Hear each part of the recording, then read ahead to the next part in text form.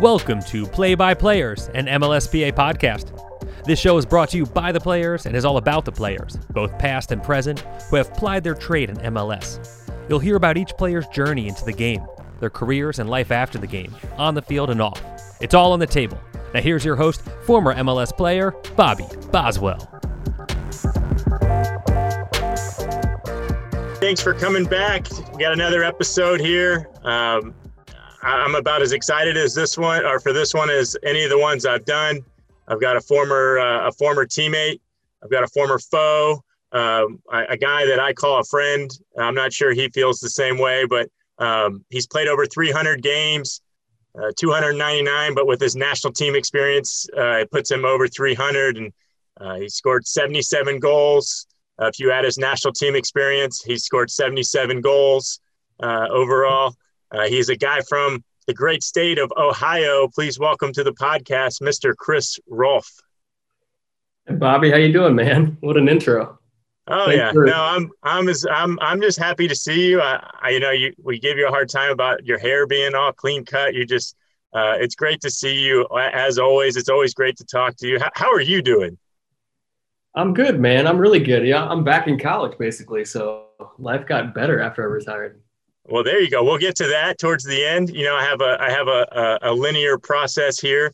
And I did bring up Ohio just because you're one of those guys that always gives me a hard time about being a Florida guy. I think last week we were talking and I said Ohio is basically Florida without the beaches. And you came back with a much wittier response about trailer parks and just a great thing in general. But that's where we start this Chris Rolfe journey. Tell me about growing up in Ohio and playing soccer there and becoming the guy that you are. Yeah, man, growing up playing soccer in Ohio. I mean, that was before academies and all that stuff, right? So playing for my little hometown soccer club, Centerville Galaxies is where it all began. Centerville is known for AJ Hawk and Mike Nugent, two good football players in the NFL. I think they're still in the NFL. Are they still playing, Bobby? You know? AJ Hawk is, I think, doing a podcast with Pat McAfee, and I think Nugent is. If they're not on offense, I don't follow. I'm a fan. No, I do follow some of it, but I should know the answer to that. I don't. But yeah, man, grew up playing soccer in the Dayton area, playing on basically cow pastures and farm fields that, they have to push the animals off the field to let us play. But good memories, man. It was a good place to grow up. Had some really great friends that I made along the way, playing club soccer and playing high school ball, and still value some of those friendships I have today. Yeah, and is it safe to say you are a high school soccer legend, or I know that they talk on your Wikipedia page. They don't ever talk about people's high school beating the rival local high school, and it's on there for you. It was a big deal, man. It was a big deal. We were at the time the best fall sports team at our high school. So the football team wasn't so good. That definitely played in our favor. So we had a lot of the student body come out and watch us play. And, I did all right. I was not on varsity all 4 years though. No, you're JV? Oh yeah. Yeah. I was like 3'8", 68 pounds. Okay. And when did you grow? Yeah. I grew basically this of high school. I had a little growth spurt, and then I grew about 3 inches in college. Okay, and then we're talking college. Let's fast forward to college. You went to Dayton. You are in the Dayton Flyer Hall of Fame as a soccer player. Is that true? That is true. Tell me a little bit about Dayton. I know you had this is kind of a theme over forwards in general. I think always have some injuries, but I know you had some injury problems at Dayton. It didn't stop you from being successful, but all-time assist leader at Dayton, even though I think you missed a good portion of your junior and senior year. And I think you were an All-American as well your senior year. Tell me a little bit about going to college there. Honestly, going into college, my senior year of high school, I didn't really know if I was even going to play soccer in college. I didn't really have aspirations of playing professionally. Again, I played for a small club. I did ODP 1 year when I was 11. I hated it, so I never went back. So my visibility wasn't that great. And like I said, I was very undersized. So I didn't get a lot of looks in high school with opportunities of, playing in college other than, some local D2, D3 schools.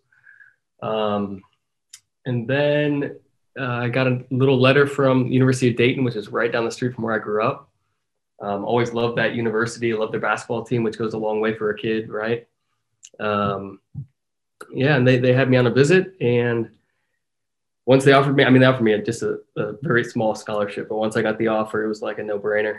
I was going to go and play in front of my friends and my family. That was big for me. I just ended up staying there all 4 years, had a great experience, struggled with some injuries along the way, had an undiagnosed or misdiagnosed sports hernia my junior year.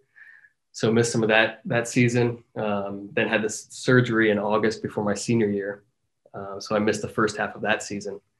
But still made it as an All-American. Somehow, man, that's still, I have no idea how that happened. And when did you start doing PDL with the Chicago Fire PDL team? Yeah, they invited me out my freshman year that summer, and it wasn't for me at that time, but ended up going out there between sophomore and junior year, and then junior and senior year. Yeah, and y'all were pretty good, right? You went to the final, I think, 1 year, and you had an undefeated season another. And yeah, exactly. You were a big part of that. A lot of good players, a lot of MLS players came out of those groups, if I'm correct. And is that where I know that I remember we talked. You always joke around about I wasn't sure if I was going to do this or I didn't want to do it, but that first practice that you got called in for, I think you were still in college, to go play with the first team at Chicago, that was kind of the real eye opener for you? Yeah, it was. That was, again, I grew a little bit between sophomore and junior year in college. And, when I got a chance to go in and play with the first team in Lake Forest, I fit in. I was good in possession. I remember that. I remember Jim Curtin come up to me and saying, how well I did for the first day. And that kind of lit the fire in me. I was like, hey, I think I can do this, and this is what I want to do. Okay. Well, so let's fast forward. I'm going to go through your timeline quick because I got a lot of side stories. We go to 2005. I could make a case that might be the best draft class, and even the guys that weren't drafted, like me. But you get drafted to Chicago. No shocker there. They knew you. They'd seen you. They knew they wanted you. How excited were you to be going to Chicago, when you found out you've been drafted there? Yeah, honestly, we were somewhat hoping that Columbus would take me to stay closer to home again. But yeah, it was ended up being a great move for me. But Bobby, when the draft happened, so this is back when you could watch the first round maybe on the computer. I went home. So I left my house in college, went home to see my parents, and they were watching in what we had a computer room, right? Because we didn't have a laptop. So they're in there with the wired internet watching the draft, and I was sitting in the hallway, and they called my name, and my dad got so excited. And I got excited for a split second, and then I got so anxious. And I was like, oh my gosh.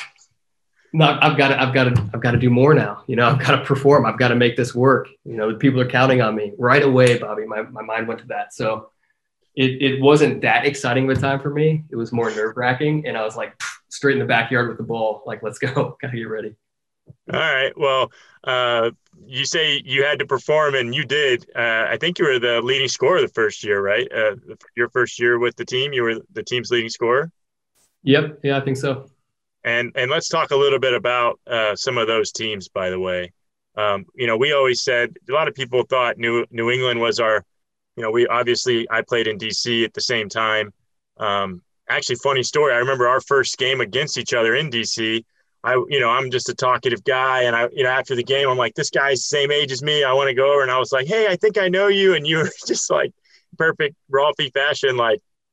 Yeah, no, I don't know you at all. And I was like, did you ever go to Florida for the Sun Bowl or something? And you're like, Yeah, no, not at all, man. He gave me nothing, and I was like, all right, man. Well, I think you're a heck of a player, and you're like, all right, man, that's cool. I'll see you later. And it was like, but I'm a big believer. I joke around about the class of 2005, but I'm a big, we came in the league at an interesting time, and I always had a respect for the guys that started when we started, and you always want them to do well, just not when we're playing each other. But those were some amazing teams, the Chicago teams. Y'all knocked us out of the playoffs twice when I was in DC. New England was kind of a bit of a nemesis. I know they were for y'all, but y'all were really the team that gave us the most trouble. And talk a little bit about how good those Chicago Fire teams were. Yeah, I was fortunate to come into the Fire when they were still a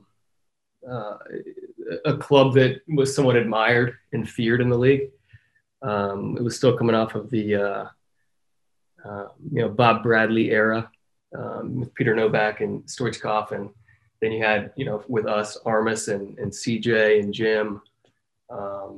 It was just a great place to land, and it was so professional. We did things the right way on the field. We can talk about the way things were done off the field later if you want, but yeah, man, just the group that we had there the first couple of years was great. We were tight knit. You guys were so good in DC.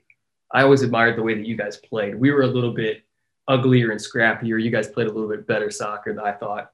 And you guys would end up, inevitably winning the conference or winning the Supporters Shield. And we'd kind of squeak into the playoffs in one way or another. And we'd match up with you guys and we'd always knock you out.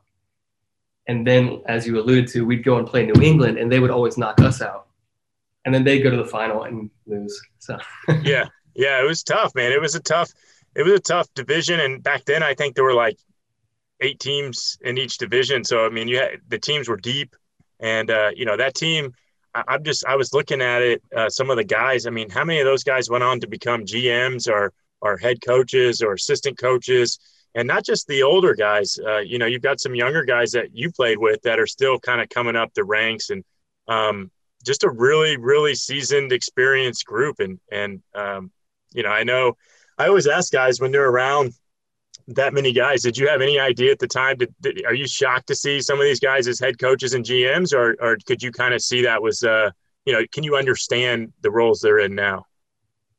Now, looking back on it, it makes perfect sense. For all the guys that are in those positions right now. We just had guys that had such great soccer minds at the time. And then we had guys that were huge sports fans, like a Jim Curtin, who knew everything that was going on in sports, read books about, that were written by different coaches in different sports, read all books, autobiographies about different players in different sports. This guy he was a sports fanatic. And he just loved the game and he loved the strategy of it. So I definitely saw that one coming. Chris Armas, same thing, man. The guy's just special.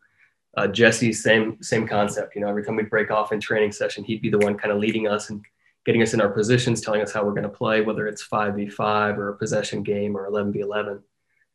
So a lot of these guys, man, you could tell they had a real passion for that and coaching the game. Yep. And we talk about, struggling against New England, but y'all did win, I think, the 06 Open Cup. So you got some hardware while you were there. Yep. That was it. It was such a funny tournament, play in a lot of the games leading up to the final. If you're starting, like for me, for example, that was my second year and I was dealing obviously again with another injury at some point during that season. So I didn't play in any of the games leading up to the final, and I got to start the final. And that was a great experience, man. It was at Toyota Park, the Soccer Pacific Stadium in Chicago now. And that was the year that we opened it. So it was a real special moment for all of us. But, it was just, again, it was just funny that you're not playing in any of the games leading up to the final and starting. It felt like, Caitlin Carr, for example, had done such a great job getting us there. And then he didn't really get to play much in that final. So yeah, well, see, that's a forwards mentality. I was the defender, and they always played us in those games, and so it sucked just because you're playing against young, hungry guys that are giving like all their effort, and you've got a bit of a disjointed group that's never played. So I hated Open Cup games just for that reason. And that's, our team never really I never did well in that tournament, but it is what it is. You hinted at, something I want to talk about at Bridgeview. We were the kind of the last people to come into the league that played at Soldier Field. Talk to me a little bit about playing at Soldier Field. Talk to me about going to Bridgeview. When was it cool? When did it lose its allure? Now we've completely come full circle with the, even though the pandemic happened, with Soldier Field again. Yeah, I think, when we came into the league, we played in a lot of football stadiums, right? And I thought it was really just a great experience to be able to say, hey, I'm going to go play at Mile High on Saturday, or I'm going to go play in, Arrowhead. Yeah, exactly. Arrowhead was one. Even the Meadowlands. The Meadowlands. Yeah, I mean, I thought that was cool, being a sports fan growing up, to be able to, tell my friends that I was playing a professional soccer game in those stadiums. But it was tough, right? I mean, not many of those stadiums got, a fifth capacity. I think. Or a 10th. Yeah, out in Kansas City. Oh my gosh. I mean, those games are horrible. Yeah. But yeah, being at Soldier Field was great. I enjoyed it. I think we were one of the teams that averaged roughly, between 25 and 30,000 fans in 2005 there. And when we'd have an international game after us, of course, it would be, 50, 55,000. And those games were fun. It still felt a little empty, but what did I have to compare it to at the time? I'm coming from the University of Dayton, where we had, 500 people. Which is good in college. Well, yeah, which was great. Yeah. Then to just go and play in a stadium, a big football stadium, a pro football stadium with 30,000 people, for me, that was still amazing. Now having the experience to play in some soccer specific stadiums that have electric atmospheres and they're sold out and they're loud and they're scary. Like, it's just looking back on Soldier Field now with that experience, it's like, yeah, it wasn't that great. But at the time I loved it. I thought it was wonderful. All right. Well, you also talked, we talk about the old guard, and we talked about some coaches. You had some coaching changes while you were in Chicago. I don't really ever want to talk badly about any of the coaches, but I'd love to talk a little bit about one you really liked, and Juan Carlos Osorio, who, depending on when this comes out, he just became vacant, in terms of he's hireable. And I wouldn't be surprised if someone in MLS tries to scoop him up. Can you talk a little bit about, I don't know, you don't have to tell me he's your favorite coach ever, but I do know you liked him. What made him so special, and why did you enjoy playing for him? Yeah, so Dave Sarachan was my first coach with Chicago, and I really enjoyed Dave. He gave me my first opportunities. He really believed in me. And I think he kind of related to me in terms of, being a bit of a smaller player, which again helped me in my first year, especially in the league. But when Dave left, we were struggling a little bit as a team. We couldn't find much motivation that year in 2007. And Juan Carlos came in, and he came in with just an energy and a passion that I think we needed. And it lifted us up. And me personally, he gave me a lot of confidence. He believed in me. He set up the system to get me a little bit more involved. And it felt good. It felt right. I liked the style of play that we had with him. The practices were amazing. I don't think we repeated a session the entire time that he was with us. Okay. It was just, it always kept you on your toes. It always had you thinking. And again, he came out with so much energy and excitement without being over the top or being cheesy. You could just tell that he was really happy to be there, and he wanted to get better. And that's what I wanted. I always wanted to get better. So to have a coach that was matching that visibly, that was so great for me. I really enjoyed that. Yeah. And he's built quite the resume now. And like I said, I think he's going to be a high profile signing for an MLS team, maybe the Galaxy or whoever, if they can get him. But I always want to shed light on guys that players enjoy playing for, and why do they enjoy playing for him. So that's fascinating to me. I know we kind of jumped ahead in terms of your time in Chicago, but your rookie year. Tell me about finding out you're going to join the U.S. men's national team. Yeah, so that again was a bit of a shock, just like everything else that happened, the 12 months leading up to that. But I believe we were headed out to play New England in the playoffs after beating you guys. Does that sound right? Yeah, yeah, you're right. Y'all beat us. I think you score. Actually, I want to say you scored in both games, or that was 2007. Yeah. Okay. But yeah, y'all beat us. Y'all beat us in, I think, a home and away. Yep. Back when that was fun. Yep. And then we headed out to New England, and I think that was just a 1-game series at the time. And I think when we were out in Foxborough, or in Braintree, I should say. In the castle. They had a castle hotel, guys. Exactly. Yes, it was built like a medieval castle, and that's where we stayed when we went to play New England. And it had a TGI Fridays attached to it. So I think we were out there, and I was told before the game that if we didn't move on, I would be going in to Scotland to play in my first national team game. So, that I didn't even know what to do with that. I put it kind of on the back burner, played the game, and then afterwards kind of let my agent take care of, the logistics and everything with that. But man, that was incredible. What an experience that was. Flying over there and meeting all the guys that were playing in Europe at the time with the national team. I mean, guys that I looked up to, the Brian McBrides of the world. It was amazing. And then to get the chance to come in that game, I actually played. Me and Heath Pierce got our first caps that game. And I think I probably got 25, 30 minutes in that. And it was so exciting, man. I was on adrenaline the whole time. I was probably just sprinting up and back. But wow, what an experience that was. Yeah. Well, and then we actually were teammates. I said we were teammates twice, earlier on, and we were teammates on the national team. And I it's funny because I know you were in, I think, 4 January camps in a row or something crazy like that. And I know I was in 2 or 3 in a row. And those were a lot of fun. I remember, I don't know if you remember this. I remember you, me, and Kyle Beckerman, they had us do some like promotional videos on, how to score goals. And I had no business being out there, but I remember doing all these videos, and I never saw any of the videos or anything that ever came from doing that. But I remember, like, we were kind of these young guys, and it almost felt surreal, right? Just like, I always said I never felt like I necessarily belonged. But it was just a lot of fun being there with you and some of the other young guys. It's amazing Kyle Beckerman's still doing it. But what do you – I know you talked about you remember your first cap. What do you remember from, being in all those camps? And, I know we'll get to kind of the success you had with the national team and how you helped in 2010. But, what do you remember from those early days?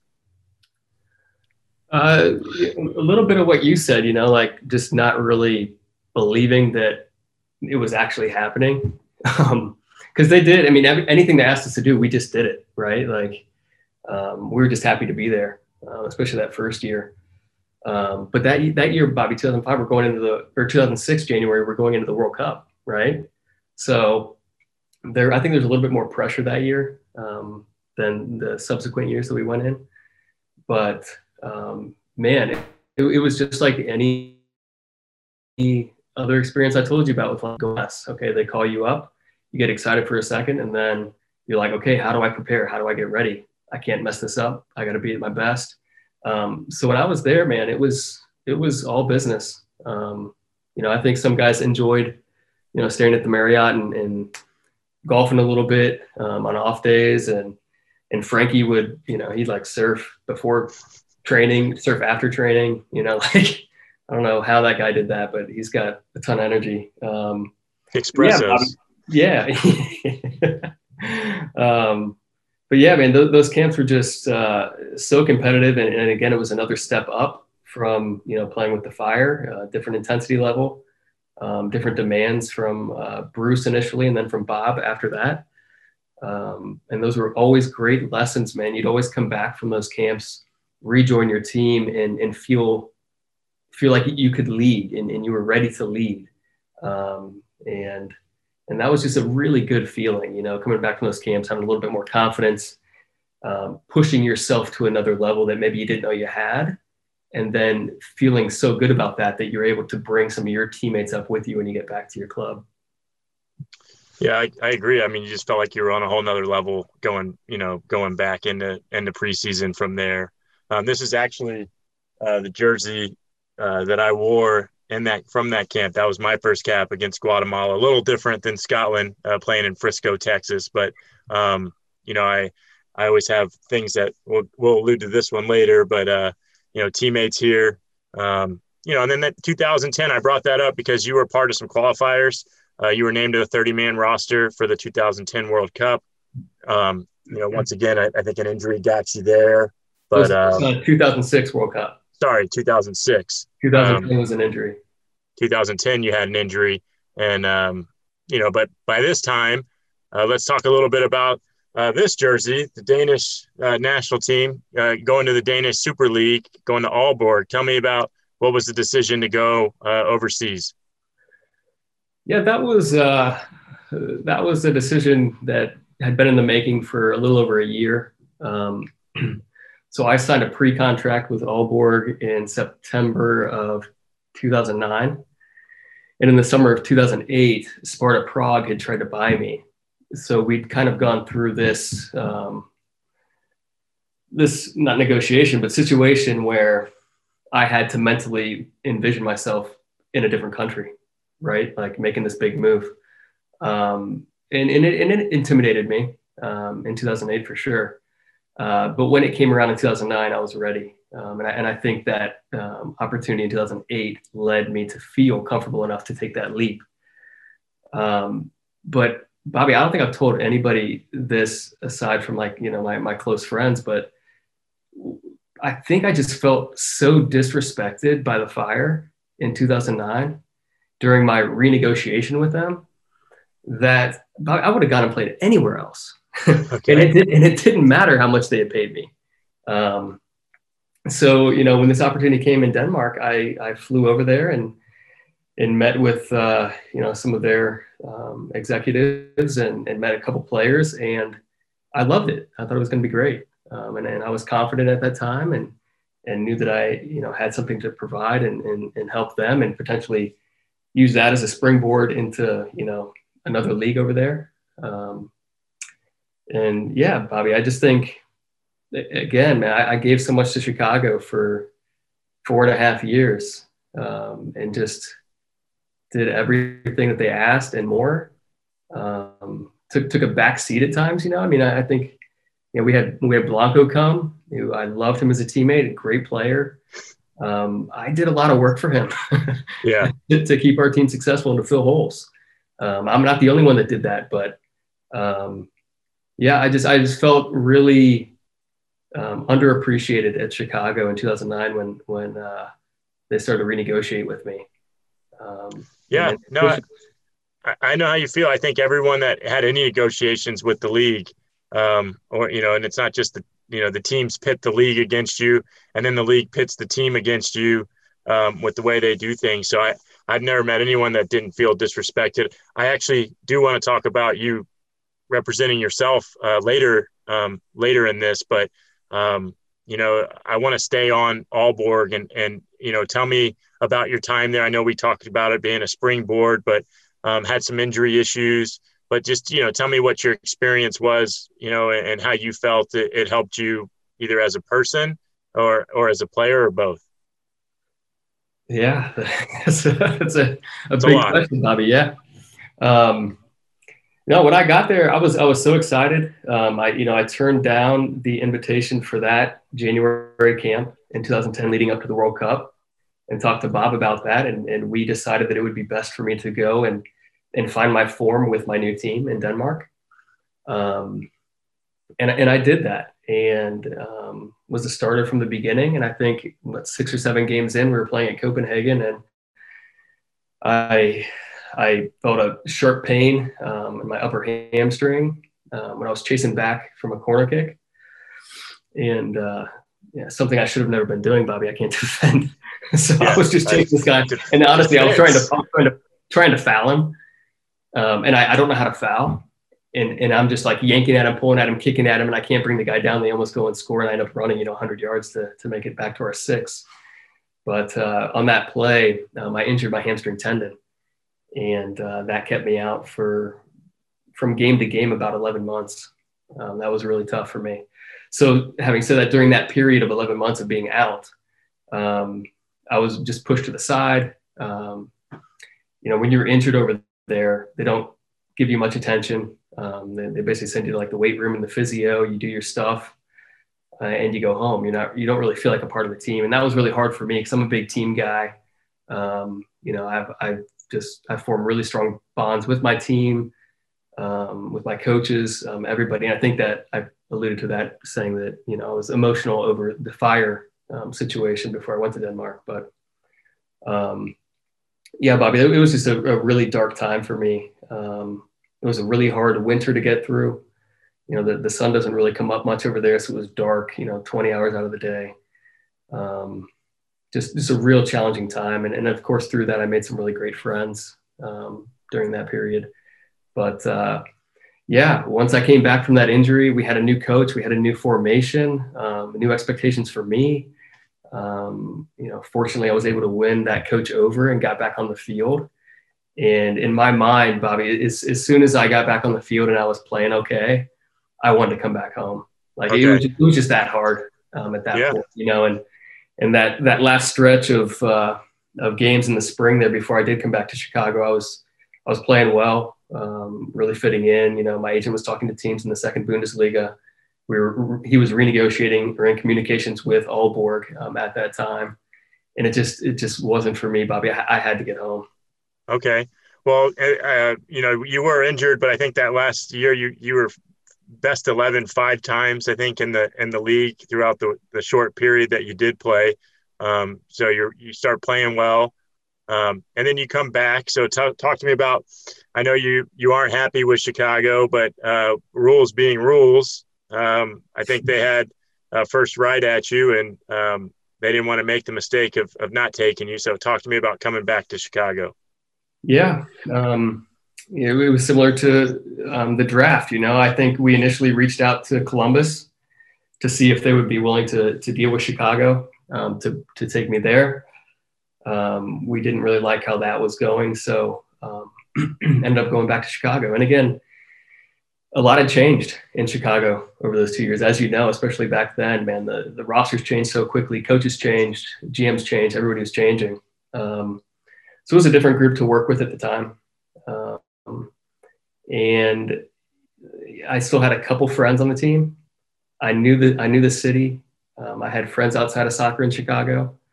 So I think that was the first time in my life where I made a decision with my career that wasn't really 100% soccer focused. Okay. And it was great. Yeah. Yeah. I was just saying, you come back, you end up winning team MVP. You win Golden Boot for the team. I think you won 4 of those over the course of your career. That's pretty impressive. You talk about defending. This is a present you gave me. I know those listening can't see it. It's a big picture of Chris Rolfe trying to slide tackle and from behind and just break my leg. And I'm like a nimble cat, just avoiding it, running through. But you came back and kind of made that team a little bit relevant again. Y'all were pretty damn good, and I know we knocked you out of the playoffs with Will Bruin scoring some goals up there, but you had a lot of success when you came back. Yeah, I think that was mostly due to just being happy, Bobby. I was trying to have fun. I took a lot of the pressure off of myself to perform. I was a little bit looser off the field. I wasn't so strict the night before games. My diet was a little looser, believe it or not. I'm making a face for those that can't see. I'm making a big face, his diet. But keep going. We'll get to diet later. But yeah, man, I came back, found a good group of guys on the team to hang out with, and really was enjoying life. And I think that showed on the field too.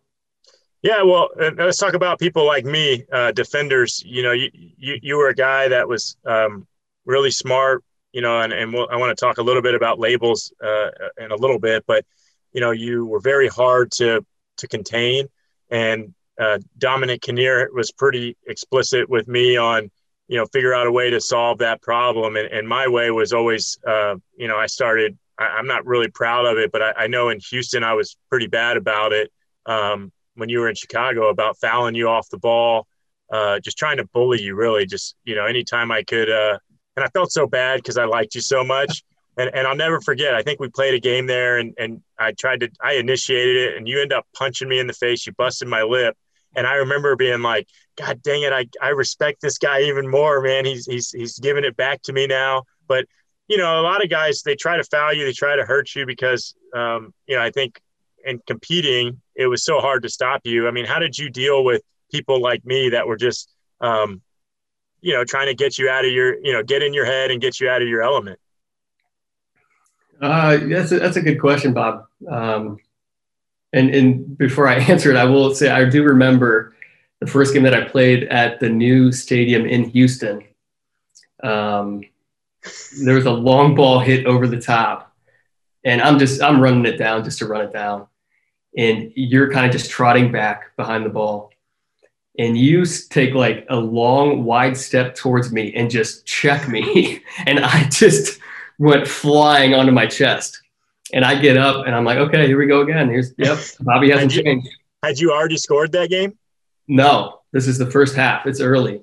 Okay. Because I remember that game. I got reamed by Dom because it was a throw in and I like miscleared it towards the middle, and you volleyed it from like just an amazing volley. And Dom was so mad. We watched that video over and over and over, and I was just like, I'm gonna kill this guy when we play. So it was Dom. Yeah, don't blame me. Blame Dom. It was Dom's fault. Well, let me finish the story. So I get up and I'm running back now. Whoever your goalie was had the ball. And I'm running back and I'm running beside you. And I kind of like shoulder you as I'm running back, which is at like your hip. Let's keep that in mind. And I kind of look at you. I don't say anything. And you look down at me and you go, man, I'm sorry. Dom made me do it. Blame Dom, man. He'd get us so fired up. And, you know, he knew who the impact players were. We did too. But he wanted us to toe this line of, you know, and he didn't tell me to go out and do that stuff, you know, in his defense, but I knew what he wanted. And I knew that I could toe that line. I mean, can you imagine me trying to play with VAR right now? Like I would be, you know, especially later in my career, I'd be so ineffective just because it was more of a scrap back then. You know, you could get away with that stuff. Whereas now you can't get away with anything. So, you know, I'm glad. I want to speed this up and say I was as happy as anybody in the history of trades when you got traded to this team, DC United, when we eventually became teammates. So tell me what's going through your head when you find out you're coming to DC. Bobby, I was so excited. I was burnt out in Chicago. You know, Frank Yallop had come in. We had another change in coaching staff, and I was coming off a 2013 year that I didn't enjoy. I wasn't happy. Heavily contemplated retirement that year. Was actually shopping for small farms in Ohio during that season with the anticipation of retiring at the end of 2013. In Chicago, then they didn't exercise my option, so I was in the reentry draft. And during that time, I had the chance to talk to a number of different teams and coaches and general managers, and DC was one of them. And I was leaning towards DC, and I wanted that to happen. And at the last second, Chicago came in and offered a new contract for me that I was like, you know what? Okay, I'll stay and just see how this goes. Well, 4 or 5 months later, you know, we're 4 games into the season, and you know, I get a phone call saying that I've been traded to DC, which was crazy. It was crazy to me. First and foremost, because I had talked to the staff at Chicago when we sign my new deal. And I said, look, if you guys aren't happy with me, if I'm not happy with you, I'll come and say something. Please do the same. You know, we can work it out, and like, not like work it out so that I stay, but like, let's just be men about it. We'll talk about it and we'll find a solution. Well, that doesn't happen. Just anybody listening right now, tell them that stuff doesn't actually happen. So, well, we were, I think I remember when we found out, like Ben was like, "Hey, you won't believe who we just got," and we couldn't believe it. And I remember, I think it might have been Davey, or maybe even Eddie. Someone was like, "How stupid is Chicago? Like, they're so dumb." And I mean, talk about, we had I don't want to go too deep in our DC group, but we had all these veteran guys. And sometimes with good teams, you need someone that just kind of gives you that different element, someone that can take the game and put it on its head and kind of be a game changer. And that was what you were, I think. And I don't think you disagree with me on that. I think that you fit what we were trying to do perfect. And we were real clean cut, Benny ball, like let's find a way to win. And more often than not, it was you or Luis Silva or, you guys, and Patrick Narco later came in, but you were the guy that found those important goals. And, I hope you enjoyed your time in DC, because I know we were so happy to get you when you came in. I think had you been there earlier, we would have won the Supporter Shield that first year.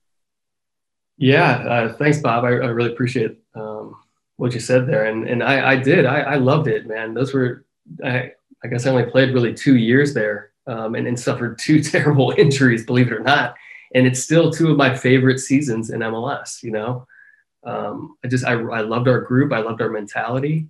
I enjoyed playing for Ben. I always loved playing at RFK. That was my favorite place to play in the league. I really, really enjoyed it, and I was happy to be there. Well, you hint at your injuries. I will tell people Chris Rolfe has scored 2 of arguably the greatest goals no one has ever seen. One was his rookie year against AC Milan, when the cameras were replaying AC Milan's goals and no one seemed to catch his bomb against them. And the second goal was in a training session. Chris Rolfe throws a bicycle kick that is a bicycle kick of the ages. And tell us what happens at the end of that one. Yeah, no. Ben might not have forgiven you for this, by the way. Yeah, no, I was having a great session, man. I was having so much fun. I remember like laughing with Fabi, like during possession, we're like wrestling. Like it was just a fun session, man. The season was going so well. I believe we were in first place at the time, right? Yeah, we were doing well. And yeah, we were playing like 7v7, 8v8. Fabi clipped the ball in from the side and it was perfect. I love, getting acrobatic and doing side bikes and full bikes. And I went up for it and connected well. I crushed it. I scored. It was a great goal. Amazing goal. The best goal I've ever seen. But man, when I landed, I couldn't tell you, I've done this hundreds of times. And when I landed, I just, instead of my elbow bending naturally the way it normally would, my hand just slid slightly on the turf and everything locked and my whole body weight went down into my elbow. And it was very similar to a car crash when someone, braces and puts their hand towards the dashboard. Yeah. No, it was horrific. I remember a bunch of guys got sick to their stomach, and I think you were the calmest one there, kind of like, oh, this isn't good. And I think Chad Ashton was like, God damn it, Chris. Like he knew we didn't realize what the implications of that were, but it was kind of a real dent in the season, for what we were trying to do, and a real mood changer. I know you didn't mean to do it, but it was a heck of a goal for those that were wondering, though. It was probably the best goal I've seen Chris score with my own 2 eyes. Yeah. I was really upset with my arms before. Shocker. And in college, I had broken my right arm kind of closer to the elbow, and they had to put me in a cast up to my shoulder. So when this arm broke in that training session and Ben came over right away, the reason that I was upset was, he got there and I was like, look, Ben, I'm done. Like, I think I said it like right away. I'm like, I'm done. They're going to put me in a cast up to my shoulder. I'm like, I'm not playing the rest of the season. Yeah. My mind went straight to that. And we can talk about me playing at the end of that season if you want to. Well, I actually want to go back to, 2015. You were the team MVP. I believe that was another leading and goal scored, I think, for us. I want to talk about something that you don't hear a lot about, especially in MLS, is guys doing their own deal. Can you, in the age of agents and, you hear all these things, can you talk us through negotiating your own deal and why you chose to do that? Yeah, I think it was something that always intrigued me, that whole process. I think early in my career, I didn't know what was going on, and I felt like I needed an agent to move me through my contracts and to get the most value for me. But when that time came to renegotiate, that's what was that, 2015, right? I think it was when you had a heck of a year, so I'm guessing it was 15. Yeah, so I think we started talking like the summer of 2015, and I just thought I probably don't have many more chances to negotiate a contract for myself. And I reached out to Dave Casper at DC United, and he was willing to work with me on it. And I just wanted that experience, so I moved forward with that. And ultimately, we decided that it was better if I didn't do it face to face with Dave. So we had more or less a mediator kind of work through that process. But it was fun, Bob. It was a lot of fun. And I enjoyed the financial side of things and the business side of things. And I got creative with, bonuses and the structure of it, all things that in the back of your mind, aren't going to get accepted because there's a standard contract for everybody, right? Except for, the big name guys. And I still had fun with it, and Dave shot down everything that I threw at him that was creative, but I still enjoyed it. And I ended up, signing the most lucrative deal of my career. Yeah, no, it's pretty impressive. I know I was happy for you. And, I think that was pretty cool. And let's speed it up. We get to 2016. Unfortunately, the reality of we joke around a lot, guys that are retired or played in the league a long time about getting hit in the head so many times, but you end up having some serious concussion injuries. Ends up getting you. Talk to me a little bit about, what you went through. Luckily, I think for us as a team, you were around for a very long time. Even though you weren't playing, you were still around the group playing ping pong, helping out, giving young guys advice. But, talk to me about being a guy that unfortunately suffered from concussions, ended up calling your career short a little early. Yeah, man, it was obviously very tough. I mean, I think most people that know me or fans of Chicago or DC kind of followed that story a little bit. And it was a dark, challenging time for me. Man, Bob, I mean, it still brings up emotions because I'm still dealing with it now. I'm still dealing with the effects of it. So, yeah, it was just so challenging, man, to have my career end that quickly, that abruptly, in that manner too.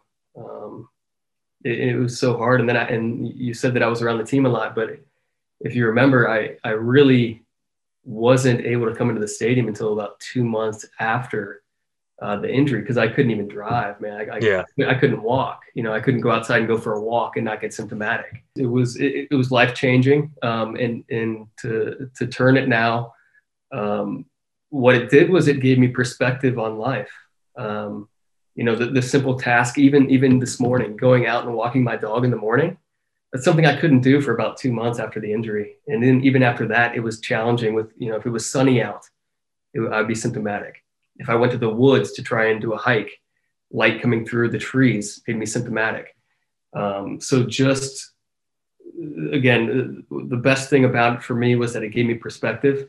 And I'm grateful for very, very simple things in life now. And I think that's a kind of a key to happiness, to be honest. And then I do want to talk about kind of you retire in 2017. I think that you're starting to see these younger players. I don't know how much soccer you're watching these days, but you've got the Gio Reynas and the Christian Pulisics of the world. Americans, we love athletic guys, right? We love to label people, and you were always kind of this enigma for these people that wanted to put a label on you because, they wanted a big, fast, athletic forward, or they wanted a guy that could just hold the ball up and smash people, or a burner. It was always these combination of things, and it was really hard to put you a quantity or quantify you. How do you, how would you describe yourself, as a player? I think I was a good complement to other players. I never wanted to be the star. I never wanted to have the spotlight on me. That makes me uncomfortable. But I think, especially when we came in the league, Bobby, we were playing, like 4-4-2s. I didn't really fit into those formations too well. I think if I was playing today with a little bit more freedom, maybe in a 4-3-3 or, any other formation where I'd have a little bit more freedom, I think I would have fit in extremely well in today's game. But back then, man, it was just like I was trying to survive. So if Nate Jacob was my, other forward, I was going to do whatever it took to help Nate score goals and find ways for me to score goals. And at times that meant, I had to try and be the target guy and hold guys up. I was decent in the air at flicking balls. I had good timing for that. I could jump a little bit in my 20s.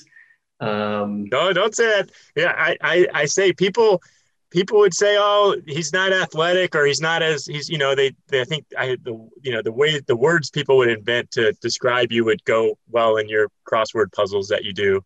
But they don't really do it justice. I remember we were at the Results Gym in DC, and I remember they had a basketball court, and Eddie Johnson was he was filming himself on Instagram, slam dunking the basketball. And I remember he slammed one, and he's like trying to talk, and in the background of the video, you just come running in and you just you dunk the ball in the background. And I remember everyone was just like, did Ralphie just dunk a basketball? And then Eddie was like, man, he just ruined my video. And he was so mad. And I just remember being like people just don't expect this guy, not physically imposing guy to be so athletic. But you talk about being able to jump. I mean, I'll never forget Eddie's reaction when you dunked that ball in the background of his video, man. It was like the greatest thing ever. Yeah, well, I think there's just a handful of us like standing in the corner of the basketball court, just waiting for like Eddie to finish his video shoot. And Davey Arno is like, I think sarcastically goes, Rolfie, show him how to do it. So I just like started wandering down there and just grabbed the ball and took off from, a jog from half court. And I didn't know if I was going to be able to dunk it or not. It would have been great if the video was still on and I just jammed it off the rim and, but yeah. All right. Well, one last DC story, and then we'll speed it up to what you're doing now. But I'll never forget one of my favorite things. I talked to Jared Jeffrey a lot, and he couldn't believe, Chad Ashton and I had a great relationship. I feel like,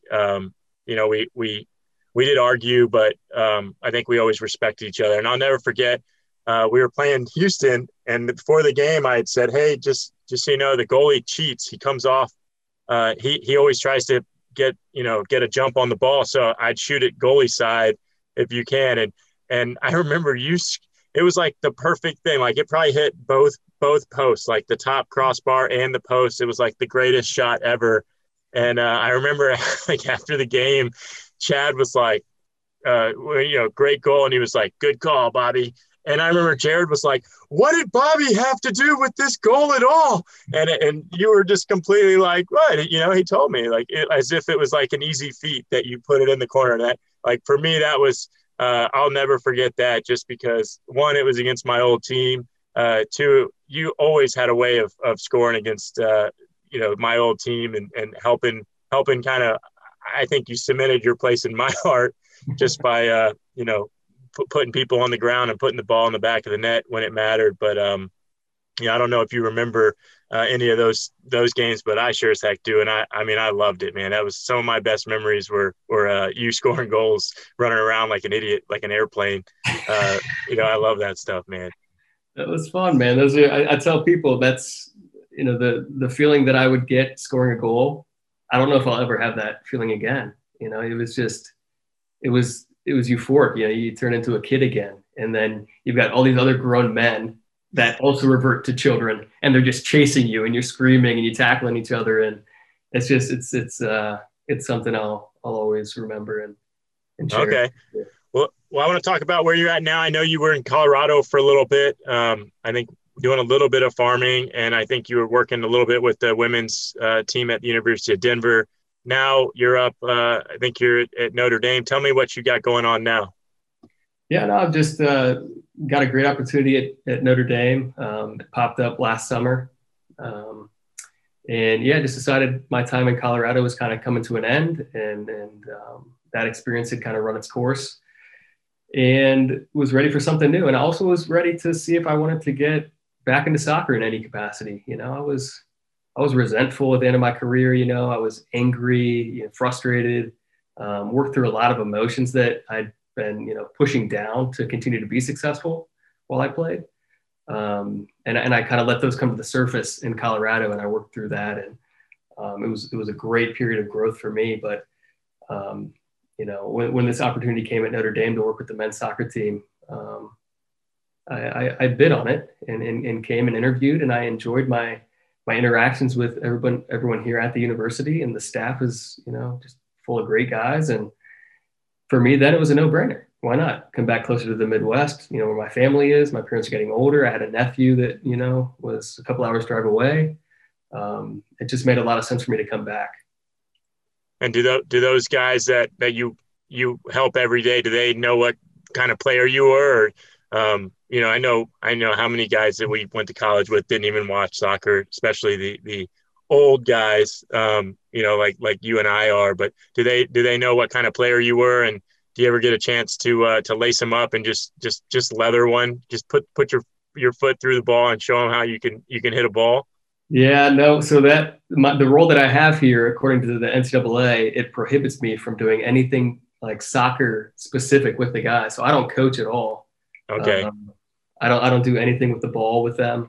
And I think a couple of the guys have an idea of especially my time in Chicago, because they're from Chicago. Okay. And I think their families and their parents were fans back when I was with the Fire. But amazing yesterday. So the kids, if they want football tickets, they have to buy them through me. So we play Clemson this weekend. I don't know when this is going to air, but we have a football game this weekend, and a big one.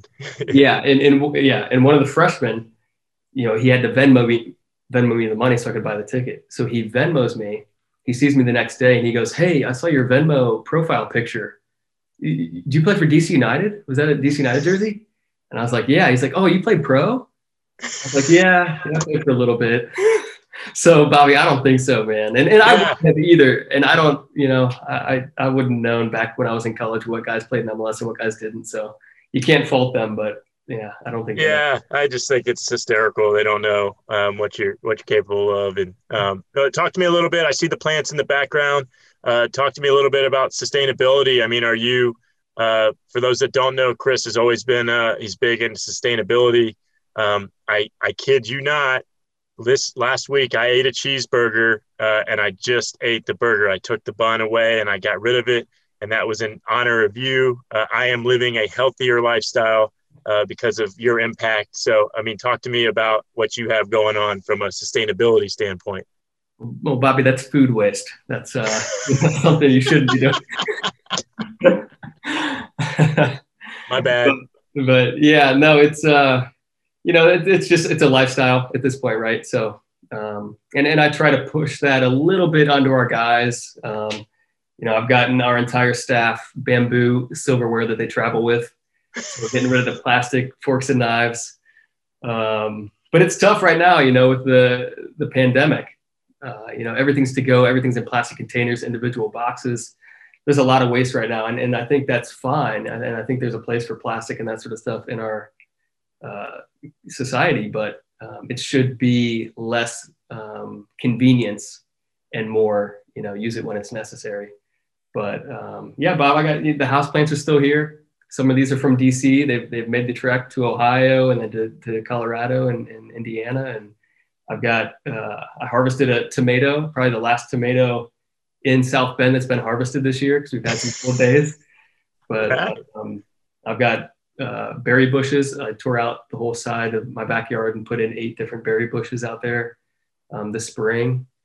So yeah, man, just trying to do what I can. Well, I tell you what, man, I think everybody's unique and everyone has their own story to tell. I think there's no one in the world like Chris Rolfe. And I'm just grateful that I was at least on some part of your journey. You've impacted me. I know I told you impacted my wife. You've impacted all the guys that you played with.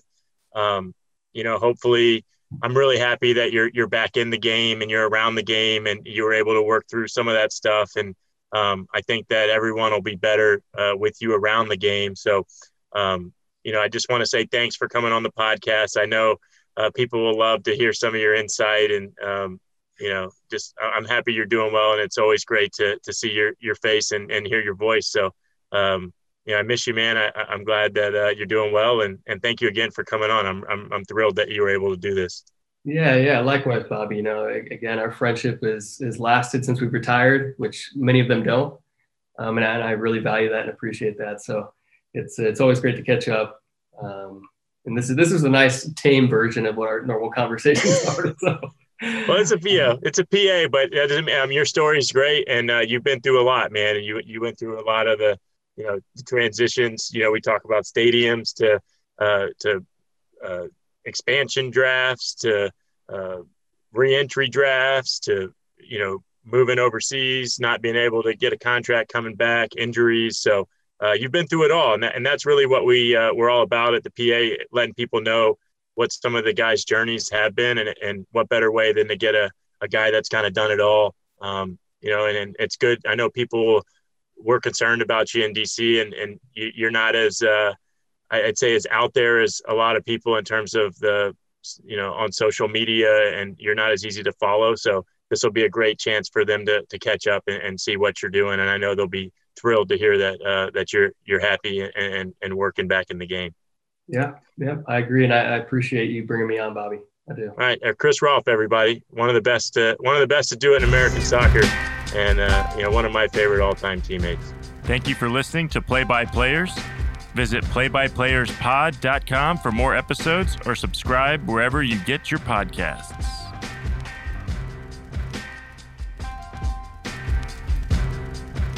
This has been a production of the MLSPA. Learn more at mlsplayers.org.